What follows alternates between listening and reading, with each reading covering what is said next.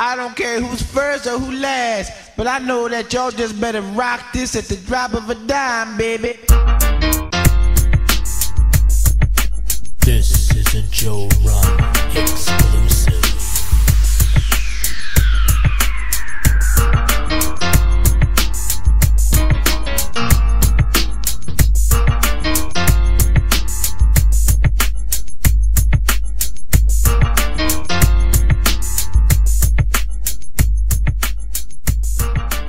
Welcome to the Football Cypher here on the Football Game Plan Podcast Network. I'm Emory Hunt, the czar of the playbook, and you can follow me on Twitter at FBallGamePlan. I'm joined with my fellow analysts, Chris James, Gene Clemens, Teron Davenport, and Brandon Howard. You can follow Chris on Twitter at CJFlorida9, Gene at Gene Clemens, Teron at TDavenport_NFL, and Brandon at BHoward_81. Make sure to subscribe to the Football Game Plan Podcast on iTunes and leave us a 5-star rating. That's where you can find all of our many different shows. You can also find them archived on our website at footballgameplan.com/podcast. And finally, don't forget to check out and subscribe to the Football Game Plan Network on YouTube, located at youtube.com/footballgameplan. And if you're not familiar with what a rap cipher is, it's a crowd that forms in freestyle raps as they pass the mic around, but it's going to be the same thing here, except there won't be any rapping going on. We'll just pass the mic around and keep the football takes flowing. We're kicking off our NFL team previews in the Cypher, and in this episode, we take a look at the Philadelphia Eagles and some of the biggest questions heading into the 2017 season for Philadelphia. And Teron, you cover the Eagles on a daily basis, so you kick this one off. Yeah, you know, mine is obviously going to evolve around the quarterback, and my question is this, because I saw some analysts raise this idea, and why on earth would anybody call Carson Wentz a dual threat? That's a good question. You know, he does have the ability to take off and run when things break down. But the difference, in my opinion, between a true dual threat quarterback and a guy that just has the ability to kind of run a little bit is the ability to create. You know, if you can create something and make a play with your legs, you know, on a routine basis, and you can obviously make a play with your arm from the quarterback position, then you are a true dual threat quarterback. I don't see that in Carson Wentz. You know, I see a guy that, you know, if there is a rushing lane available, he might take off and get what's available to him. But he's not going to break you down and get extra yardage, or, you know, he's not going to extend the run by any means. So that's why, in my opinion, he is absolutely not a dual threat quarterback. This is an interesting question. I'm glad you posed it, because he's being analytically stereotyped, because he can run fast in a straight line on a track, but he does not have the vision to prove out to be a dual threat quarterback. Exactly. The whole thing about dual threat is that you're a threat to do both things. Right. To me, he is virtually no threat to really break off of a run unless the sea parted and left it open for him to do. Also, being able to stress the defense by getting on the edge and, like Brandon said, making a play downfield, which the unfortunate part of his game, and I will say this, I do like the young man. I feel like he's an extremely hard worker, and that does go a long way to being successful. But he's got to learn how to hit a doggone deep out or corner route. Right. At some point. So the answer for me on dual threat is no. Yeah, I don't think he's a dual threat, just like I don't think Blake Bortles is a dual threat. Although I do think of Bortles and Wentz as quarterbacks that have some athleticism that can make something happen if stuff break down, like you guys already mentioned. So I don't think he's a true dual threat. So if they run that zone read, no one's fearing Carson Wentz coming out that end will still crash down or maybe smack him in the pocket. I don't think he has that quote-unquote threat. Now, if he gets outside and has to take off and run, yeah, he'll lower his shoulder and he'll pick up some yards. He'll, you know, pick up a touchdown. He'll pick up a cheap 20 yards, something like that. But as far as being a true threat where you really have to worry about him taking off and running, I don't think he ran for over 500 yards a season at North Dakota State. So, he's not a true dual threat. I mean, well, he couldn't stay healthy at North Dakota State. So, I mean, he definitely wasn't running for anything. Here's the problem. And I think this is the issue we have. A threat is a person or a thing likely to cause damage. It's likely to cause damage. Like if I crash down, it's likely you're going to run for 30 yards plus, and so I'm not going to crash down. You don't have that with Carson Wentz. Nobody is afraid to get out of their rush lanes against Carson Wentz because he's not a threat. Having an ability to do something doesn't mean that you do it or that you do it effectively. There are a lot of quarterbacks who could run. There are a lot of quarterbacks who are fast. There are a lot of wide receivers who run 4.2s and aren't effective threats as a deep ball, Darius Haywood Bay. And I always look at the idea of a dual threat and say you have to have a first threat. And what's Carson Wentz's first threat? I mean, we just talked about it. He doesn't consistently kill you down the field, which means you don't have to turn your back to him, which means that there's no opportunity for him to run. There have only been a handful of legitimate dual threat quarterbacks to ever come into the league, and there are a lot of people being painted with a brush that they just clearly don't fit. And I think that's Carson Wentz's cross to bear. Yeah, and the thing is, if you look at a lot of his runs where he gained 10 yards or 15 yards, I mean, they were against man defense. You know what happens to man defense when the receivers run down the field, the DBs have their back to you. It's you find a rushing lane. Hey, after you get to that second level, I mean, you're pretty much free to run for a long time. I mean, Byron Marshall could probably pick up 10 yards against a lot of single, man defense. But the other thing that I will say is they'll point to that play that he made against the Ravens where he put a little move on the linebacker and dove into the end zone. And they'll also point to I think it was the Giants where he ducked up underneath the defender and he ran for about 7 or 8 yards and say, oh, these are reasons why he is a guy that is a dual threat. But like you mentioned, he's not someone that I would be concerned about to break off big yards consistently, 3rd and 12, and he's able to get outside the pocket and run to get that first down, step out of bounds after 13 yards, deflate the defense. Yeah, Tom Brady made some people miss too, and like once. He's a dual threat too. Like, get the hell out of here! It's ridiculous. Yeah, no way in the world. And my question here is, what is it that is going to prohibit the Eagles from making the playoffs this season? Great question.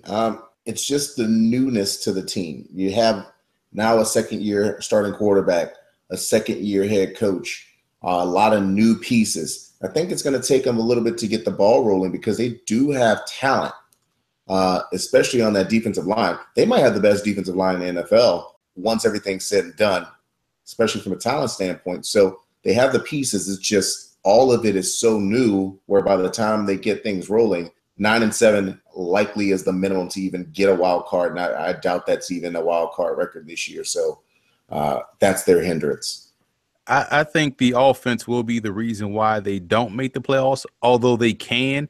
If you look at this team last year, what was their calling card? Defense, special teams. Those who won them a lot of games. I mean, you look at the opportunities they gave that offense as far as creating turnovers or working with a half field, and the offense couldn't punch the ball in.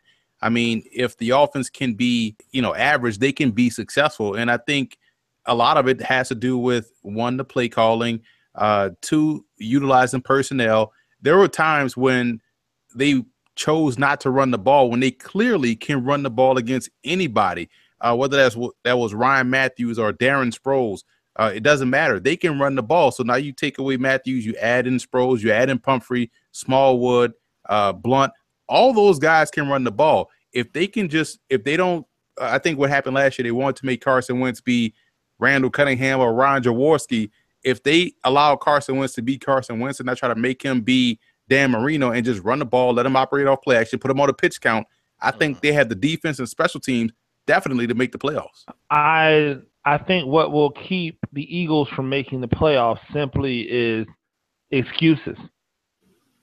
Instead of looking themselves in the mirror and saying, hey, we don't have a quarterback who we can put everything on and have him lead us to the promised land yet.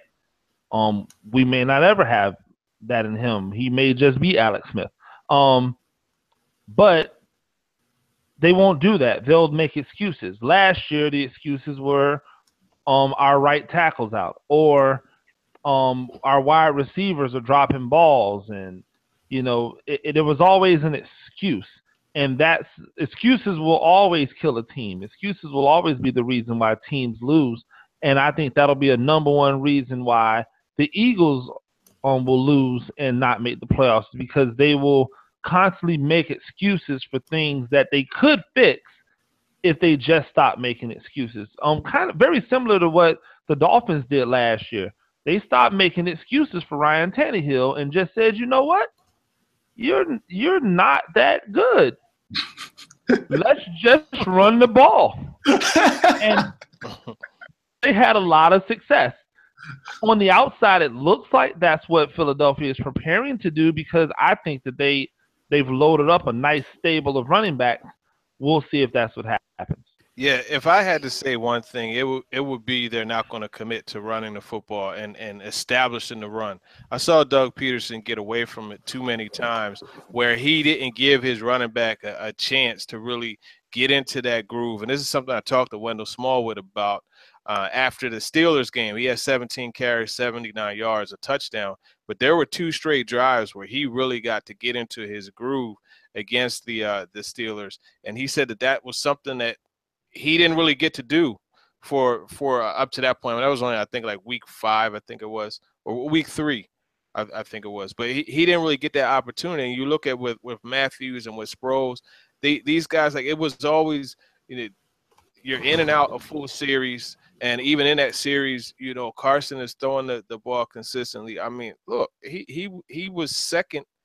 I think it was just short of Andrew Luck's record for pass attempts. So it shows you what they were trying to do last year. So for me, being able to put those games away late in the game, protect that lead, that's something that they need to work on and need to make sure that they're able to do with LeGarrette Blount. And I don't think that they're going to commit to doing that.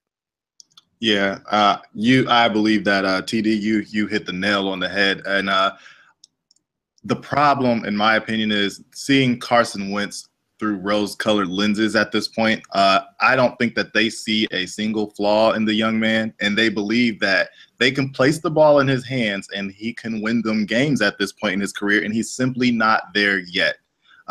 Will he get there? That remains to be seen. He has ability, but he may not ever be that guy. And I think that they're trying to put too much on his plate early in his career, and I think that what is going to end up happening is he's going to end up having to follow that Tannehill model, and they're going to have to cut down on how much they're giving him, what they're giving him at the line of scrimmage, the things that he can kind of switch to and call at the line of scrimmage, and simplify and just allow him to go out there and play football.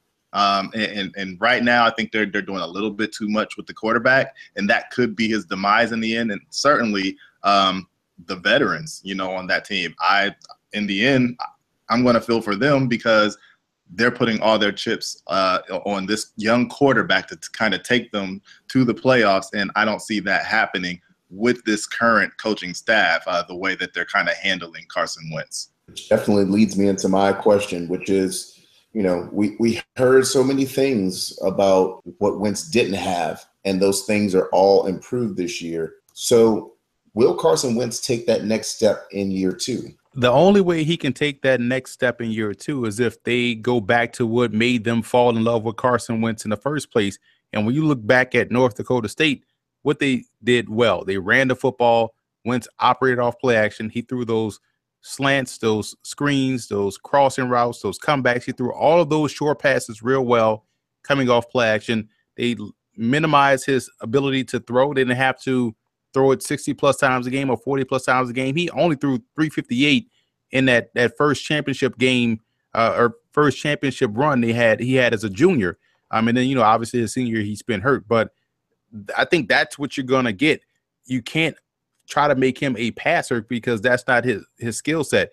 To me, and this is why I compared him to Matt Castle. I think Matt Castle was the same way. Very good athlete, very good on those crossers and comebacks and curls and things like that. good enough athlete to make something happen on the ground.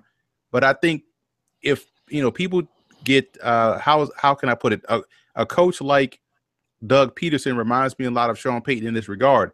He's trying to live vicariously through his young prospect, just like Peyton is trying to live through Drew Brees and throw the football 75 times a game, even though you have tremendous depth in the backfield, right?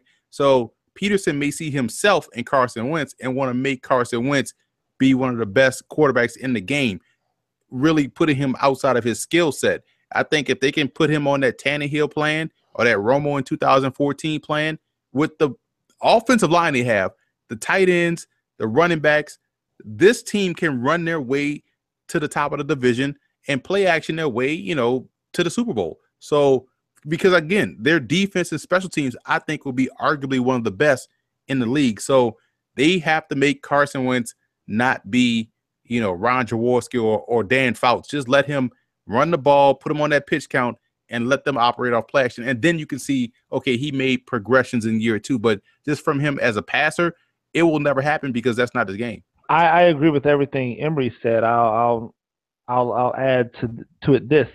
Carson Wentz threw the ball in his one lone season at North Dakota State, where he was the starter for a full season. He threw the ball an average of 22 times a game. That is, in my opinion, out of the Alex Smith playbook. This coaching staff should be very familiar with the Carson Wentz, because they've essentially been working with Carson Wentz for years in Alex Smith. And if they look at what Alex Smith does and they have Carson Wentz watch what Alex Smith does, then that's who he should model his game after. The problem is that modeling your game after Alex Smith, is that really taking it to the next level, or is that just being better than you were last year? And so I think he can be better than he was last year. I don't think that takes him to the next level, which to me would be, can he move into top 20 quarterback status?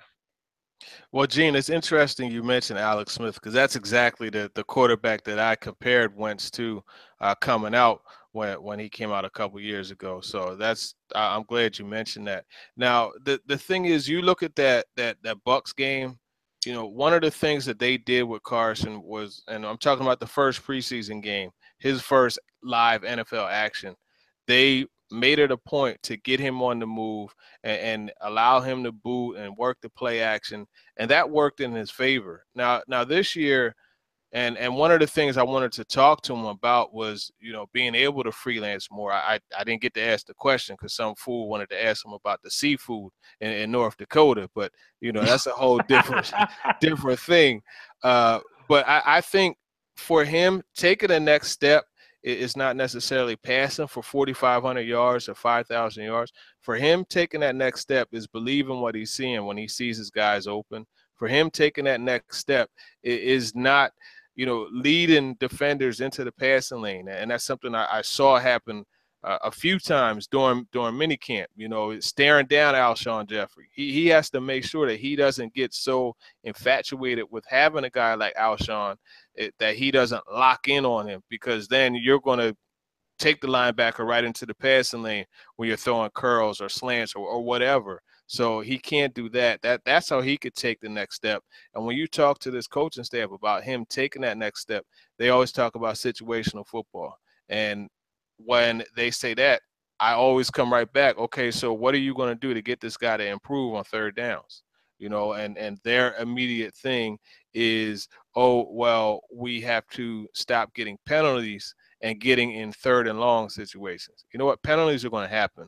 So you have to figure out a way for him to take that next step and be more effective on third down. So we'll see what happens. I think he'll take the next step, but, that's all relative.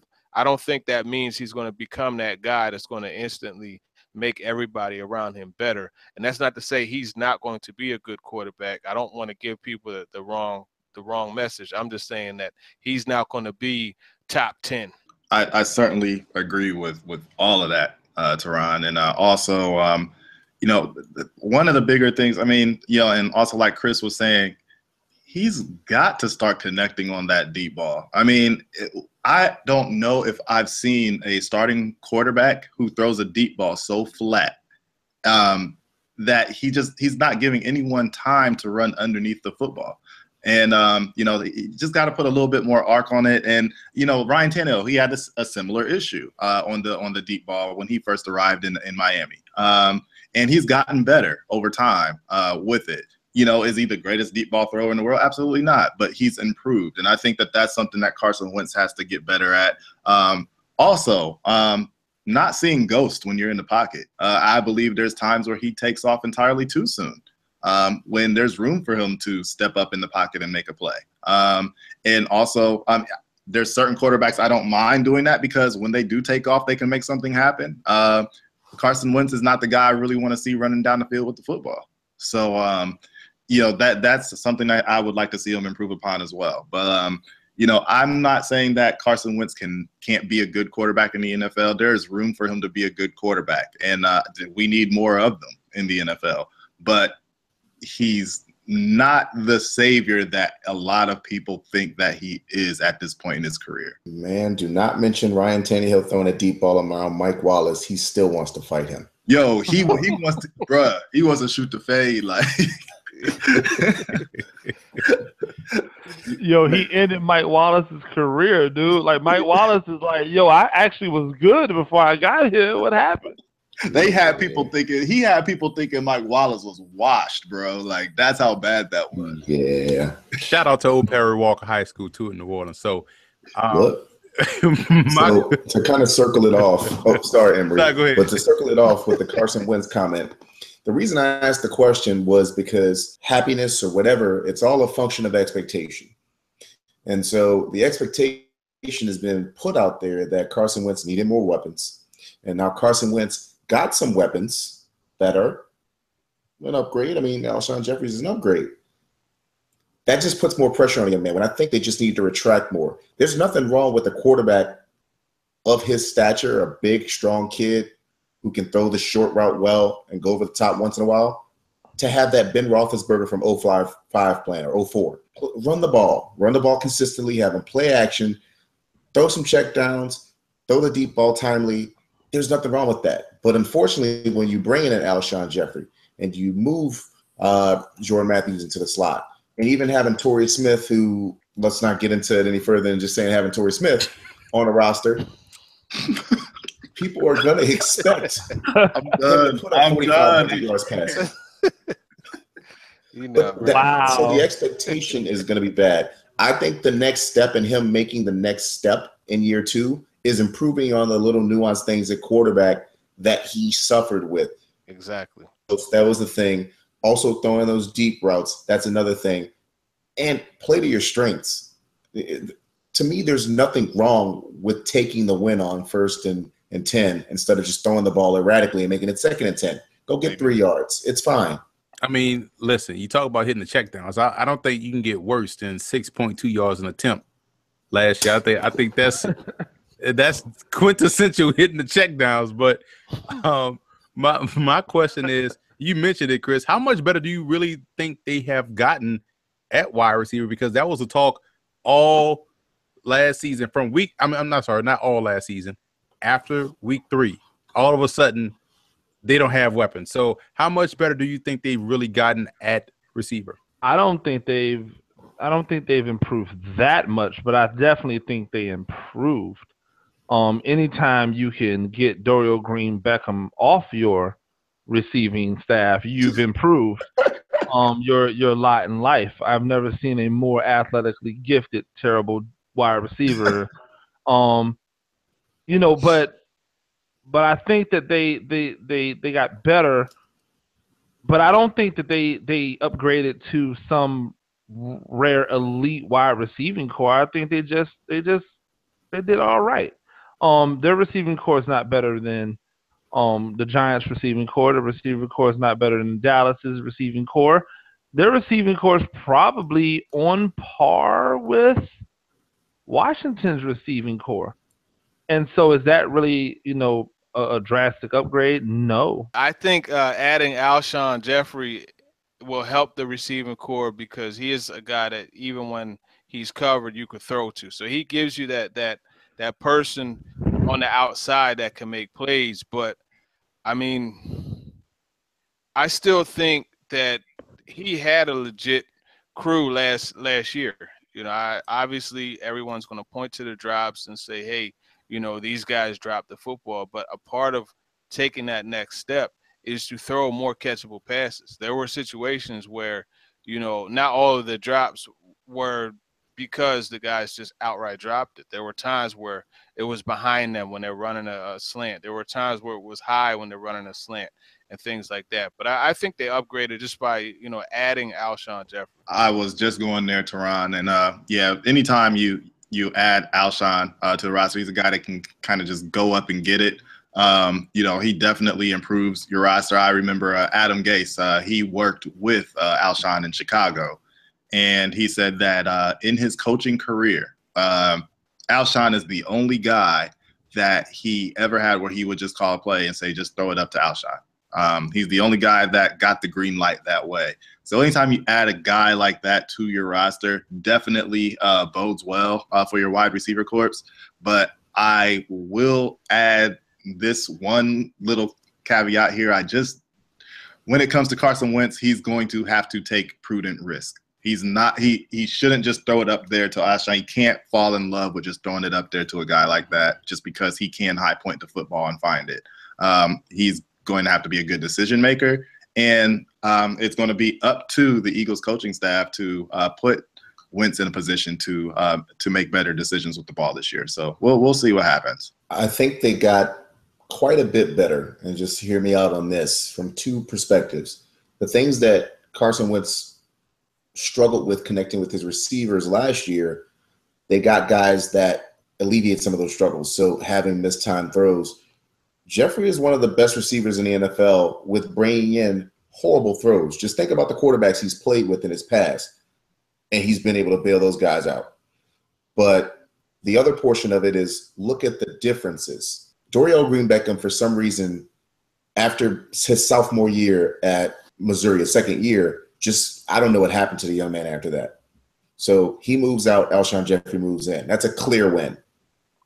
Nelson Aguilar has come so far in his own personal situation that I think he's going to show people why he was a first-round pick. Good point. This season. Good point. You can also look at a guy like Jordan Matthews. He's consistently getting better and better every year.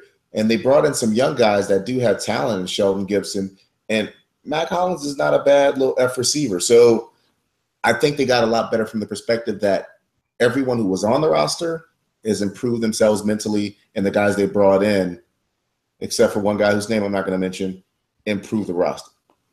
Yeah, I think to put a bow on it, I think they got better because Alshon Jeffrey is you hit the nail on the head. Look at his quarterbacks, and that's dating back to South Carolina.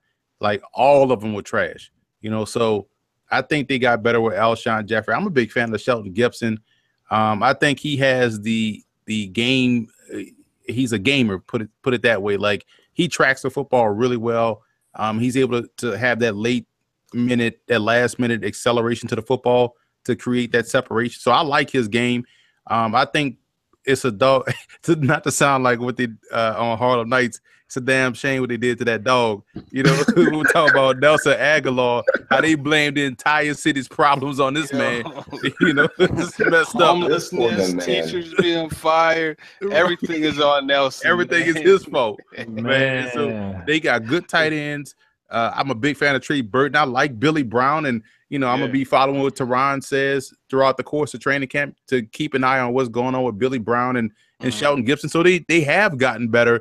I mean, you also can't forget about a guy like Sproles in the passing game or Pumphrey, but there's a ton of talent on this team, man. So I do think they have gotten better at that position. And keep in mind too, just really quick about Nelson Aguilar, his only time playing wide receiver was at USC. Right. He's a running back from Tampa. He spent his entire life as a running back from youth league all the way up through high school. First time he started catching passes as a receiver was at USC.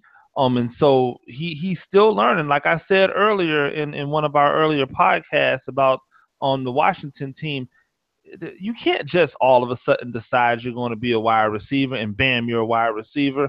You've got 4 guys on this panel that play wide receiver. It's an art form, you know, and people too many times try to make it trivial. They try to make it seem like it's much simpler than what it really is.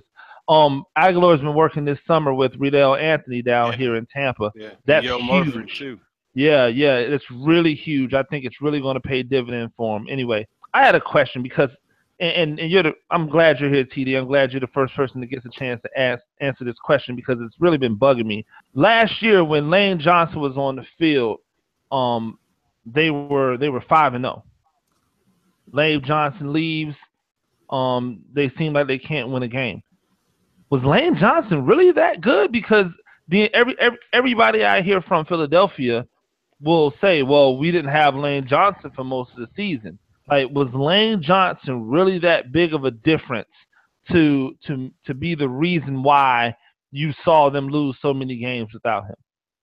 Yeah, they were 4-1, I believe it was before they. Was it 4-1? Yeah, you had the Lions loss, Ryan Matthews. Exactly. And Carson Wentz threw an interception in that game. Should have thrown it to the post like Aguilar was running, but he threw it outside. But hey, you know, he could do no wrong. I think Lane Johnson is important to this team, but I don't know that I would say he was the sole reason why they lost games. It was both sides. There was a stretch where they gave up 24 or more points consistently. I think it was like 5 out of 7 games. So last time I checked, Lane Johnson is a right tackle, not right defensive end. So there's an issue there. But also, if you look at a lot of the interceptions that Carson threw, there's actually a tweet. I think I sent it in our group chat where it showed the pocket in a good 7 of his 14 interceptions that he had, and the pocket was clean every time. So I'm not going to say Lane Johnson had nothing to do with that team winning and being as good as they were, because when he is in the game, they like to run the ball to the right side with he and Brandon Brooks. But at the same time, he's not the sole reason why they lost every game. So I'm going to say that is an excuse. And that's one that, you know, if Lane Johnson and Jason Peters could stay healthy, we won't be able to make that excuse, or not make it because we're not making it. We won't be able to entertain that excuse this year. You will never be able to tell me that a right tackle is the reason behind a team's shortcomings. Reason being, there's just too many ways that you could scheme around that. There's too many things that you can do to you know, mitigate or, you know, make sure that you can, you know, I guess do well without your right tackle. I just don't see why or how people even believe that is a valid excuse as to, you know, what ended up happening with the Eagles this year. You know, Lane Johnson, very talented player. But I just don't think that that's an excuse that they would allow for many players. I mean, if you go and you look at Cleveland last year, how many quarterbacks got taken out of the lineup that year or last year for the Cleveland Browns because they just couldn't maintain a block anywhere along the offensive line? You know, you had quarterbacks coming in and out of the lineup with concussions left and right. You know, so I just don't see how your right tackle goes out. And, you know, these are NFL coaches. There are certainly ways that you can kind of cover that up as far as your scheme is concerned. I was at a preseason game last year when they played the Bucs, and that was a body bag game. I've never seen more sacks given up once Joe Thomas was not on the field than Cleveland's line gave up. Let's go ahead and ask ourselves what a right tackle really does for you, or a left tackle, or anyone on the line. I think I'm willing to say that a right tackle can actually be, for a right-handed quarterback, the least effective person on the line for you. Right. Not protecting your blind side, not being your center for exchange, and for those guards who actually take care of a lot of the stunts inside that really negatively affect you, your right tackle is the least involved guy that you have. It is what it is. It was a scapegoat situation. It was an excuse to be made. Is the line better with Lane Johnson? Yes, Lane Johnson is one of the better run-blocking right tackles in the NFL. but that doesn't mean that the Eagles should just start losing games without Lane Johnson. Yeah, you know what's funny? I saw Gene tweet something out earlier, basically saying Lane Johnson is the old Miss of right tackles. When he winning, he cheating, right? You know, so when you think about it, you know, this guy was on. Maybe he was that good because he was on steroids. You know, so you never know. But to answer your question, I agree with Chris, and I've always said this, man. The most important part of an offensive line. I know, again, I'm always making O-line Twitter probably mad at me. But the best part of the offensive line is your guard, center guard. If you're strong right there, those two, any quarterback worth his salt will be able to evade or compensate for whatever's going on at left or right tackle, because you can't deal with interior pressure because you can't step into the pocket. So if your guard, center guard is strong, you're going to be very good as far as run the ball and also in pass protection. Now, and like Brandon said, you can compensate for a weak spot at right tackle. You attach a tight end. You roll his side. You change up the launch pad spot. You roll away, whatever. So it was a scapegoat, like Chris said. I just think that no one player is that good. So I'm always of the fact that you can have no one player is going to be the detriment of my football team, because I don't think no one player is that good in the game of football. It's not basketball or something like that, or baseball. So there's ways. They just found a convenient excuse when they got tired of blaming Nelson Aguilar for everything that was going on. It's like, you know what? We don't have a right tackle. So I just think that I hope he stays out there for full 16 games, and he better win NFL MVP. You know what I'm saying? So the way they talking. It just amazes me, because you would believe the way they spoke about Lane Johnson, you would believe that he was like Orlando Pace. Yeah.